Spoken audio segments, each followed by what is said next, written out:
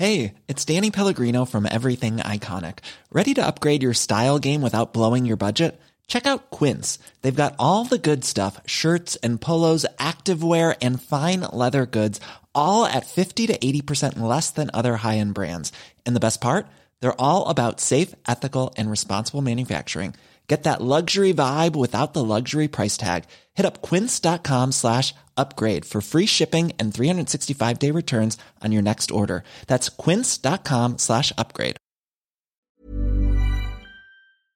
What's interesting is that even though digital technology has made a lot of things in effects work easier and has allowed us to intensify effects, almost every single contemporary effects technology is an outgrowth of something from analog.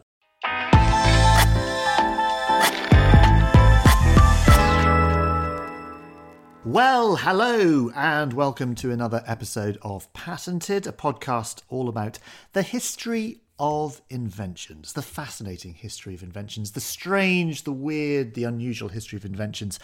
I'm your host, Dallas Campbell. Thank you for joining me. Thank you very, very much for your company. Today, we're going to be talking about the invention of cinema special effects and reveal some of the secrets behind movie magic, from stop motion animation to motion capture to matte painting to back projections, all that kind of stuff. Special effects, as you know, I'm sure, have advanced incredibly over the last century and have really been there since the very, very beginnings of cinema. It's an industry responsible for rapid innovation. And today on the show, I'm delighted to be joined by Julie Turnuk. She's the Associate Professor of Media and Cinema Studies at the University of Illinois, who's going to walk me through some of the landmark technology in visual and digital effects. So enjoy the show.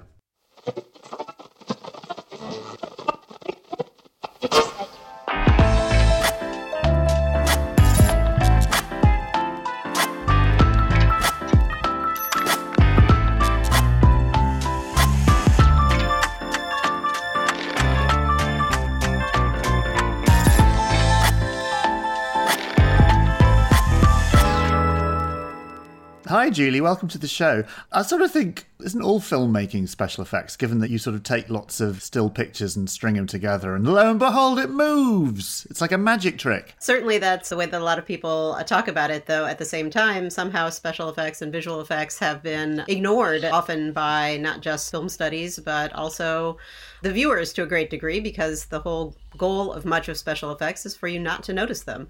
So there's different kinds, the ones that you're very much supposed to notice that are very spectacular, and then the ones that you are absolutely not supposed to notice at all. And so it's a push-pull for attention and lack of attention to special effects. It's really interesting that, actually, just what you said. I mean, I look at sort of modern special effects, I look at sort of CGI, and they're so kind of overused now. It's a bit like eating all the chocolate cake at once. I just feel a bit sick. Because you can kind of do anything now in our sort of digital universe, the days when special effects had to be subtle and nuanced, and because the technology wasn't there, I think about films like Alien. You never see the alien because it would have looked rubbish if we'd seen the alien up close. And actually, because we can't see the alien, it's a better film as a result because you have to build the alien in your imagination.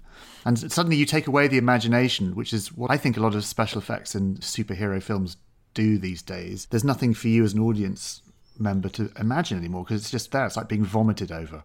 Yeah, I mean, and I think what you're also identifying is what we might call not the best use of special effects. And so still even movies like The Batman, for example, or any recent Star Wars movie, or like the Star Wars TV series, like especially The Mandalorian, they're very good at creating a kind of photoreal environment that doesn't feel too special effectsy. And so people respond to those much better because for exactly the reasons that you are saying is that they don't feel like they are full of special effects, even though they have thousands and thousands and thousands of effect shots. I'm terribly old. My sort of movies, for me, the movies that changed my life were the films of the late 70s and 1980s, I suppose.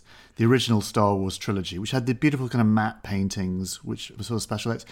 That was sort of enough to blow my mind. Film purists thought that they were way, they said the same thing that you just said about CGI. It's like, oh, they're way too full of special effects. Interesting, yeah. I've gone off topic already. We'll come on to matte paintings, what they mean, and all these different kinds of special effects. We'll sort of define those as we go along.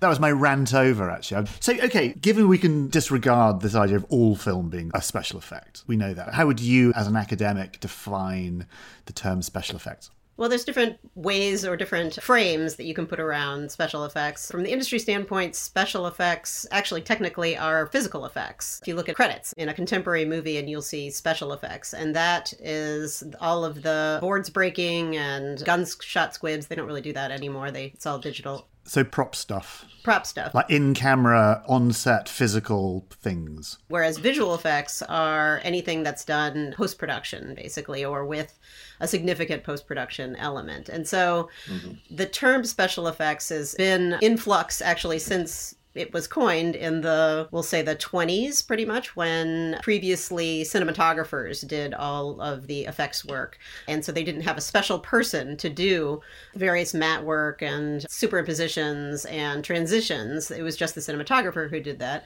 And so then once the industry started defining a particular job for that, then they started being called special effects artists. And we tend to think of special effects as the result is what is special. It's like, here's something spectacular that's different from the kind of regular shooting, but it's as much the people who are producing it are special people needed for these kind of shots. And so initially that's when people talked about special effects, they were talking about both the special material and the special people to produce it. And then eventually the jobs kind of split up and we started referring to visual effects artists. I tend to refer to them as special visual effects artists because I think the specialness of their labor is important to highlight, because the industry, that's a long digression, but the industry does everything it can to kind of keep the visual effects industry weak, because, you know, when you see those credits at the end of movies, they're full of thousands and thousands of people who all need living wages,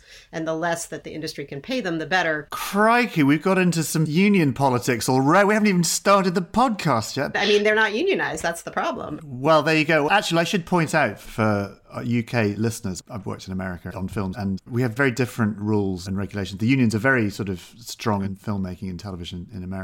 But I'm going to park the union and the politics aside for one moment. I think it's fair to say that as long as we've had cinema, we've had special effects. And I suppose when I think of the first visual special effects in cinema, I think of the famous Georges Méliès Man in the Moon. You might have seen it, dear listener, the kind of black and white moon with a rocket sticking out of its eye, and the moon has a face. Is that special effect one, or can we go even further back? It's about as early as it gets. In the earliest days of cinema in 1895, talk about your earlier question of, is all cinema a special effect? There's the kind of longstanding observation that people had about the Lumiere brothers, The Baby's Breakfast, which is a famous film where, you know, there's a couple, they are feeding the baby its breakfast. And what people were mostly amazed about was the wind blowing the leaves behind them, because they'd never seen such a thing. And then almost immediately they were doing reverse action shots as well, where they show the people building the wall and then they show it backwards and it looks like the wall is falling over. And people are like, oh, wow, it's amazing. But then Méliès comes in, and he was a magician. He was a stage magician. And so he was interested in seeing what he could do with the cinema that could extend his stage act. And so there's a story that he always tells, and it's probably apocryphal, but it's a nice story anyway, that he was shooting in, I think it was the Place de l'Opéra in Paris, and the camera jammed. And when it started up again, a carriage appeared to have turned into a hearse, you know, when he developed the film. And so he's like, oh, what a great effect. You can turn a lady into a skeleton. You can turn a devil into a lady. And these are actual examples. And so he also, if you've seen the movie Hugo, it's a relatively accurate representation of what Méliès' studio looked like. So he had a big glass studio with these giant miniatures, we call them miniatures or models, like the big moon face guy. And through a substitution splice, the rocket moves towards him and then appears to be in the guy's eye. Or he did this great thing called the one-man band, where Méliès himself appears through these superimpositions, appears to play all the instruments in the band. And so it's like multiple Mélièses all doing these tricks. And so he's the guy who's most often credited with these things, but there are other people in. Seguin de Chaumont is another guy who is very prolific in doing really interesting effects tricks. Actually, now I've come to think about it, is it the beheading of Mary, Queen of Scots? I think from the 1800s, there's a famous scene. It's got to be like one of the earliest, horse running or train entering station as the kind of early cinema. There was a scene, I forget what film it's in, but they chop off her head. The Execution of Mary, Queen of Scots. There we go. Okay, great. And her head falls off, and it's like, wow, it's a magic trick. It doesn't look like a magic trick, and it's sort of, yeah. And like Méliès never pretended really that anything was naturalistic or that it was... Well... Yeah, there you go. Now we get into some interesting, because cinema, I suppose we always think of naturalism, but actually special effects turns naturalism into magic realism and political cinema. I suppose another kind of early special effect from around about that time, the beginnings of cinema, Battleship Potemkin, Eisenstein's Battleship Potemkin, of course, at the very end of the film where the flag is raised and it's hand-painted red as this sort of political early Soviet cinema, if anyone's familiar with that film. We can call that an early special effect for creates a different kind of meaning, doesn't it? Yeah, and hand-colored frames, where the version in the Potemkin is actually a fairly simple version. You can see movies from much, much earlier that have really elaborate hand-applied color, and there's also tinting and toning, of course. And some people wonder actually why cinema went black and white in the 20s, because it was so commonly there was color added in some way in the first 2 decades of the cinema. Oh, no, this is going to turn into a terrible podcast because we're going to go into all these rabbit holes of like really interesting film theory and the creation of the mise en scene. I tell you what we'll do, just so my producer doesn't freak out and this turn into like a 10-hour epic film discussion. I've got a list of different kinds of what we call special effects that get thrown around, and perhaps we can sort of name them together and see how they work. So actually, the classic, talk whilst we're on early cinema, stop motion. What do we mean by stop motion? Stop motion is when the filmmaker points the camera at, we'll use the example of King Kong, even though that's a little later. They have built a armature that is jointed that can be posed and posed very precisely. So it'll hold its pose. And then King Kong was covered with rabbit fur. And so you can actually see the thumbprints of the animators if you look carefully when you watch King Kong, which is charming. And so then the camera points at the King Kong model, takes a single still photo, and then they change the pose, and they don't do 24 frames per second because that would be too cumbersome, but they do about probably 14 frames per second. And so you can imagine even, a minute of King Kong is going to take hours and hours and hours and days and weeks. And this is basically all animation. Traditional animation is that. For me, the great classic stop motion film, Ray Harryhausen, in Jason and the Argonauts. God, I love Jason and the Argonauts. And the thing is, even when you watch Jason and the Argonauts and Ray Harryhausen, with great legend in stop-motion cinema, you can see the slight jerkiness of the models as they move. But it didn't matter when you're a kid watching this stuff, and it's like, wow, that was incredible. Until the 80s, that was really the only way you could get creature animation in a movie. Now we're so used to CGI creatures of various kinds, and like hundreds of them on the screen at once, all being animated. Stop motion was really the only way to do creature animation for decades and decades and decades. And then they did some refinements in the 80s called Go Motion. This is Phil Tippett is the guy who's most associated with that technique, where it's still the same technique in terms of pointing the camera and taking individual pictures, except for there's a kind of motorized element to the model where you open the shutter and move the model while the shutter's open, and so you get a motion blur. And so what makes the motion look realistic is the fact that it looks like live action.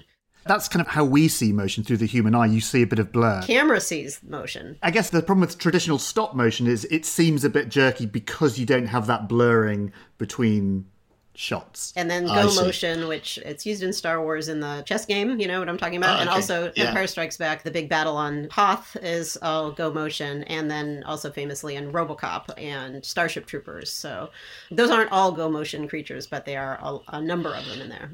Great. So we've done stop motion. I recommend Ray Harryhausen and the skeleton scene, the famous skeleton scene in Jason the Argonauts, which still freaks me out, actually. There's something really creepy about it. And we've done go motion. We mentioned this word matte painting. We talked about hand tinting of colour in early cinema. But matte painting, M-A-T-T-E, is something else. And again, for me, I always think of matte painting. I'm transported back to American 1970s cinema. I think of Raiders of the Lost Ark, and I think of the original Star Wars trilogy. Just talk us through what matte painting is. Well, the simplest version of a matte painting is, say you need a background with like a castle, for example. You're making a medieval film and you need... Wizard of Oz. Yes, Wizard of Oz. That's a very good example. They're not going to build an Emerald City, and as they're going on the yellow brick road, in the background is the Emerald City kind of rising up. And so the whole landscape, the Emerald City towers, are all a painting. And then there's a small black area in the foreground where the live action element will be projected. And so that's maybe the simplest version of a matte painting,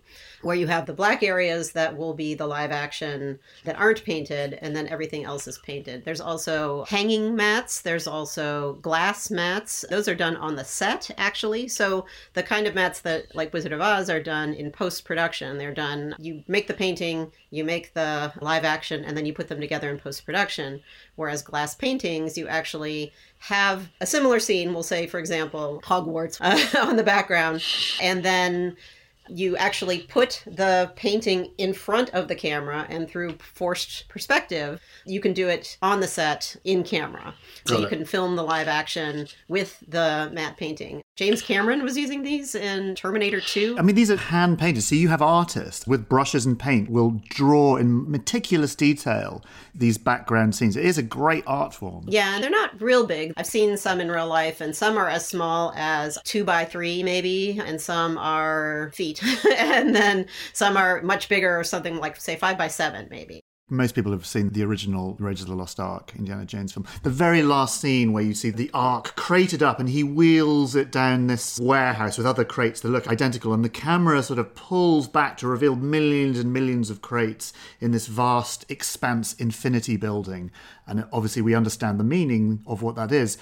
But that was just a painting. There was no building. Someone had painted those, and did they film it in shot, or was it done post-production? That probably, I don't think that was a glass painting. In fact, I've seen images of it, and it was a traditional matte painting with the black area down the middle where the guy is wheeling the Ark in the box to be put into the warehouse. And so it's very similar to the way that I described the Wizard of Oz. And so there's just a small strip of black where the live action is added in post-production of the frame as a matte painting. Has the artistry of matte painting gone now? Now we have CGI. Presumably it's incredibly labour intensive. But is it gone? Is anyone doing matte paintings anymore? I hope they are. One hears about in a kind of nostalgic way, but there's not an industry of matte painting anymore, of like oil on canvas. But all of those matte painters of the traditional kind transitioned to digital environments eventually. And so most of those people didn't lose their jobs. They weren't replaced by computer people. They just learned how to do that on the computer. And so now these days people are starting on the computer. They're not starting with oil painting.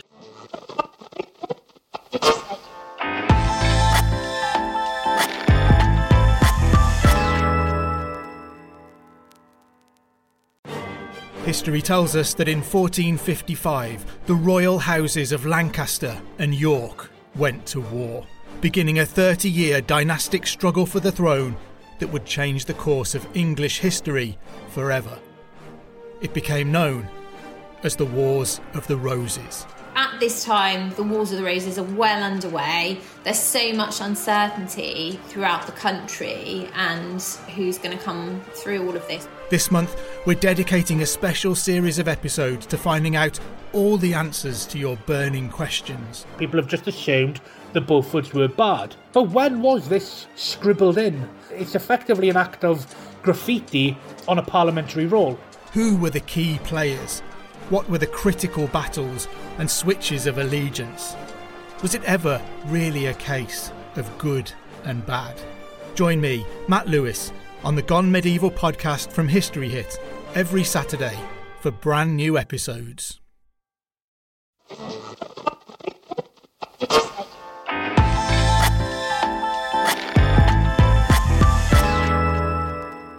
when we're talking about sort of backdrops, which has become ubiquitous actually during the pandemic, because here we all are on Zoom and what have you with our green screens behind us, so we can have fantastic backdrops and we can sort of have superimpose images of whatever we want. So the green screen for those, or the blue screen, I suppose, where was the first green screen? Who came up with that idea?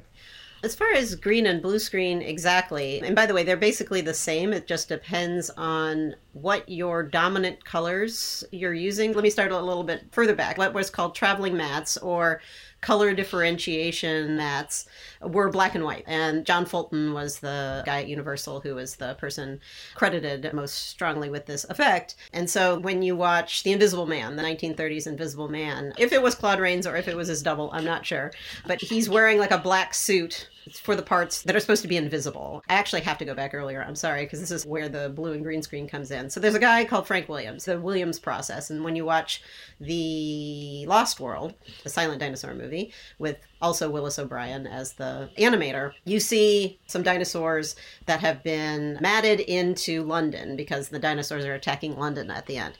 And you see a kind of light white matte line around it. And that is from Frank Williams's The Williams process, which was a traveling matte technique that did black and white as the way to differentiate the foreground and the background, or the two spaces of the film. There was another two guys, the Dunnings. They invented a process called the Dunning process that used blue and orange. They actually had blue and orange lights on the set that, it's very complicated, but it allowed the camera's dynamic range to differentiate, this is going to be the foreground and this is going to be the background. Because this guy's bathed in orange light, we can pull him out. And so we can put him in another background. Got it. And so this is where, because even the black and white camera's dynamic range, I don't 100% understand it, so I'm not going to try, but blue was the color that it could see with the sharpest edges, because you want the edges to be as clean as possible, because it's very hard to, in post-production, marry the two pieces of film. Very often when you look at it done badly, you can see the kind of fuzzy edges around it. It's not always badly. It's often that there are very few people who could do it really well. There's a lot of technical difficulty in doing it, and so that's why one sees matte lines until the digital age, because it's just very hard to do.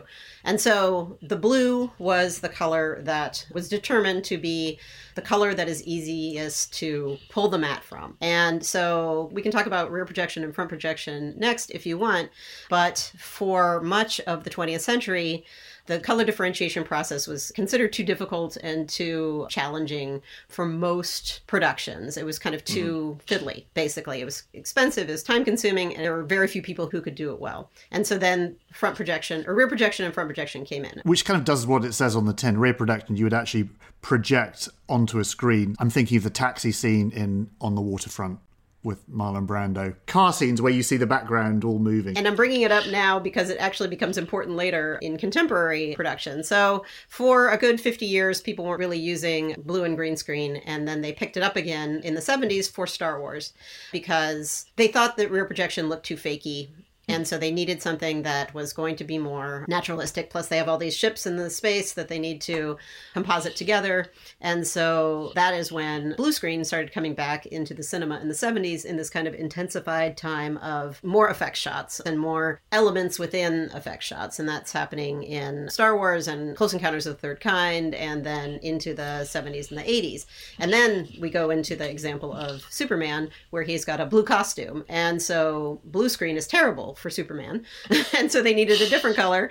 And so they went for the next best color differentiation color, which was green. And so now more or less blue and green screen are interchangeable. That's my favourite fact ever now. The reason we have green screen is we can thank Christopher Reeve's suit. I love that. So it was blue, so it was, oh crikey, we'll have to go green. I'm sure there are other reasons, but I like that. Here's one I still don't quite understand. I've done lots of filming and I still don't really quite understand how motion control works. And I've done things with motion control. It's basically where you have a camera set up, it'll move, and then you can repeat it exactly the same so you can do clever things. That was a terrible explanation. Please explain it better. Okay, so there were a couple of different people in the 70s who were working on motion control. And the reason that people wanted to develop it was that traditionally, when you're doing traveling mats, you can't move the camera. The camera must be stock still. It has to be bolted down because in order to make the pieces fit together, say the foreground, the background, to be able to fit them together in post-production with optical printer, the elements have no wiggle, have no movement at all. And so for the whole of cinema history up until the 70s, you couldn't move the camera during a composite shot at all. And so the motion control allowed the camera to appear to be moving while at the same time having a composite shot. And so actually, John Dykstra is the guy who was the visual effects supervisor on Star Wars. He invented a camera that he called the Dykstraflex. But a couple other people did it before. There was a commercial that did it before, and also Douglas Trumbull was working on it for Close Encounters, but Dykstra gets the credit. And so you can imagine with all these ships flying around in Star Wars and even the jump to hyperspace and all that sort of thing, that they really wanted to be able to have the kind of dynamism of the dogfights in space that George Lucas wanted. And so here's how it works. Say you've got a X-Wing fighter. They put it on a stick. All right, so the X-Wing fighter is like there on a stick with a blue screen behind it. And they have a camera that is attached to a computer, a very simple computer in the case of the 70s, that records the motion data. And so the camera will sweep by the X-Wing fighter and it'll look like the X-Wing fighter is moving really fast, when in fact the X-Wing fighter is still, it's the camera that's moving.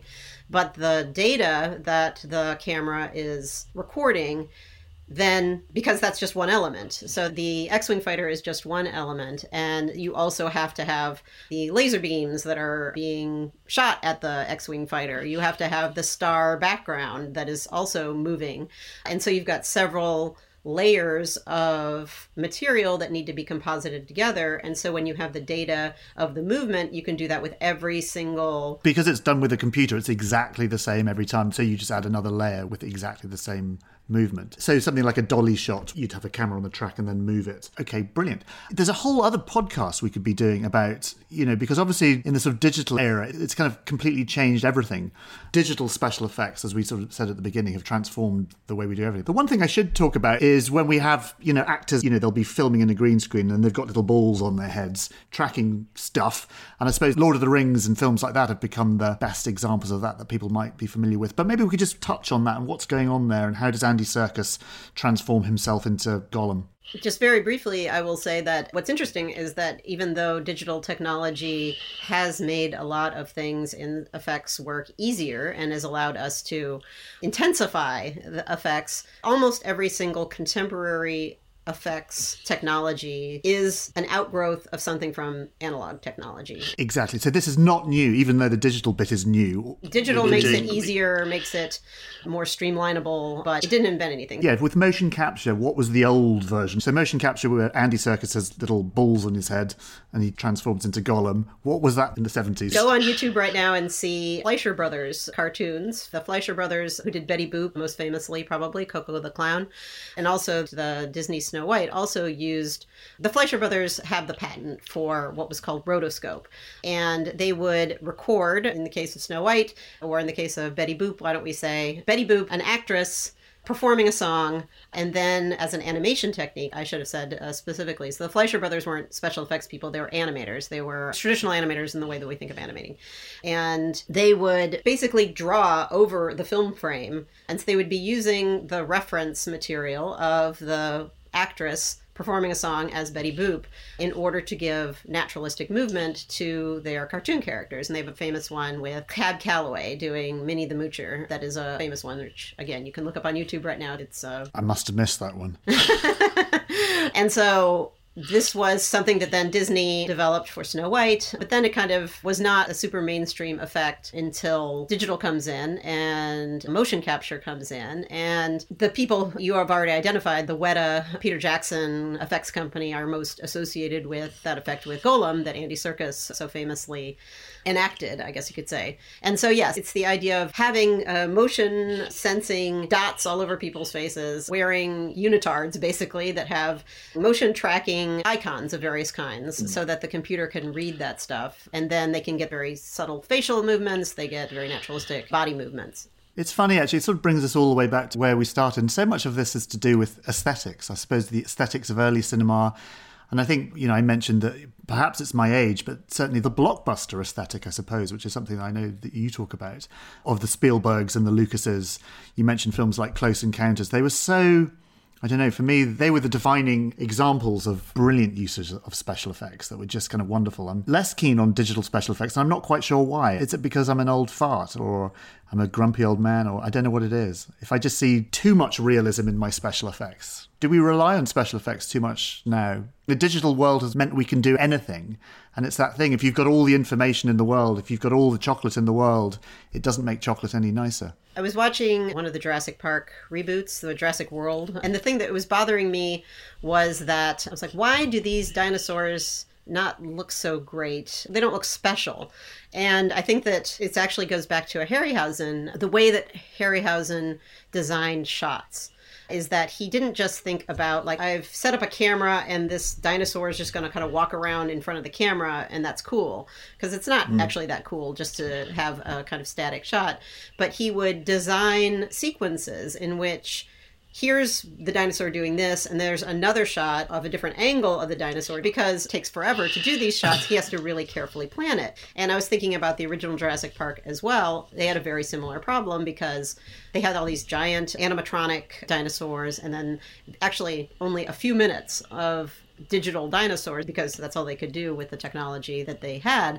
And so they had to very carefully think about what the shots look like to get the best shot of those dinosaurs. I think that Colin Trevorrow, I don't have a feeling about him as a director. I don't know if we want to include that or not, but I don't think that he's not a Spielberg, He doesn't think about these shots in this super dynamic way. And so it's just kind of lifeless, and it has nothing to do with the CGI. It has to do with the imagination of the filmmakers. I think that's exactly it. When you have limitations as an artist, that's when you create the greatest art. When you have no limitations and the canvas is infinitely wide, it's sort of really hard to do stuff.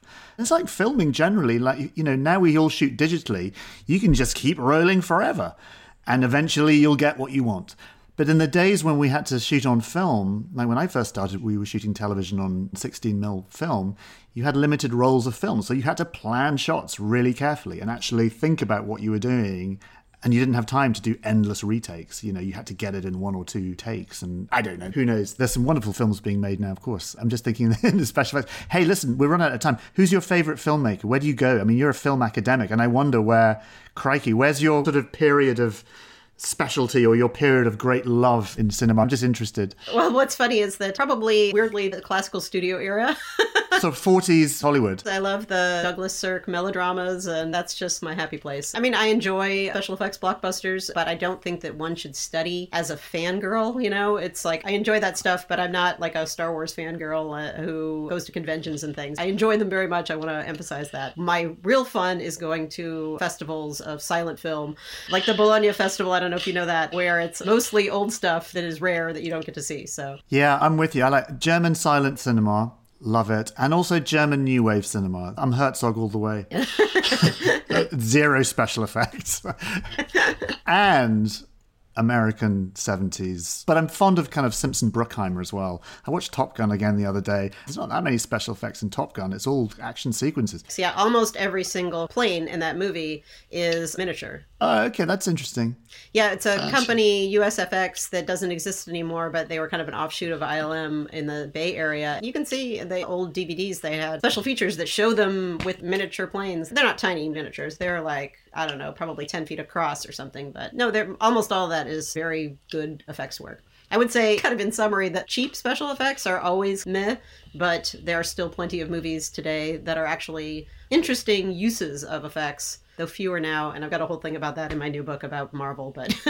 Oh, well, tell us about your new book. There's a good place to end. So you've written a book about Marvel. Okay. Oh, no, I've actually written a book about ILM. So it's about ILM. So these were the defining company. This is Industrial Light and Magic, and we can thank for the original Star Wars. Close Encounters, you mentioned earlier on, is a far superior film to Star Wars, just so you know. Not ILM. It's not ILM, but it's a better film. Yeah, no, so the book is trying to understand the contemporary style of blockbuster realism and where it comes from. And my thesis is that it comes from ILM, and it is a style that they initiated in the 70s, and then by the domination of the effects business through the past 4 to 5 decades, that all other companies had to adopt the ILM style, which is a very particular kind of style that is based in 70s cinematography. So part of my argument is that it doesn't have anything to do with what the eye sees in real life in terms of naturalism. It is what the camera cues us as seeing as real. And so part of my argument is that when Disney took over Lucasfilm in 2012, is that ILM then kind of becomes part of the Disney machine that Marvel is included in, and that the Marvel style, which is actually kind of taken from the ILM style,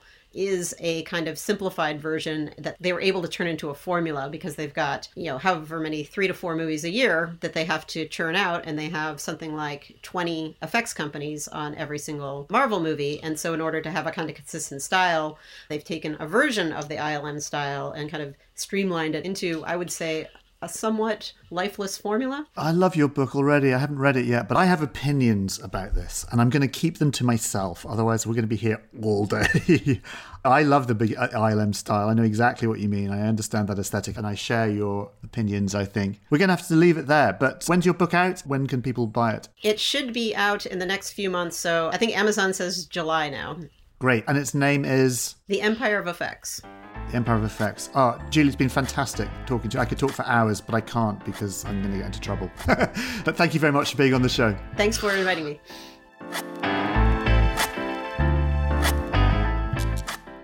So that's it for this episode. Thank you very much to Julie for that fascinating tour through the history of movie special effects. Absolutely fascinating. Don't forget to hit subscribe if you've enjoyed this episode, and don't forget to listen to all of our other episodes too. And don't forget, we've got different episodes coming out every Wednesday and Sunday, and I very much look forward to your company once again for those. I will see you next time.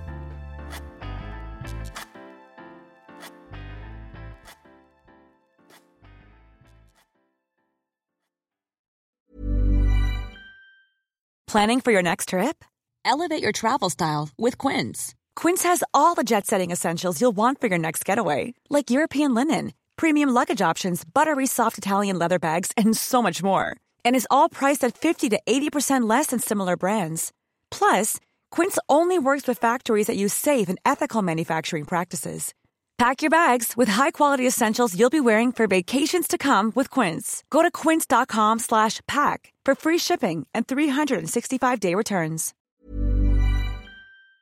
While I still have you, very briefly, if you fancy getting all of the History Hit podcast archive and new episodes ad-free, along with hundreds of history documentaries to watch, download our app across Apple App Store, Google Play, and smart TV platforms. Follow the link in the show notes or go to historyhit.com/subscribe.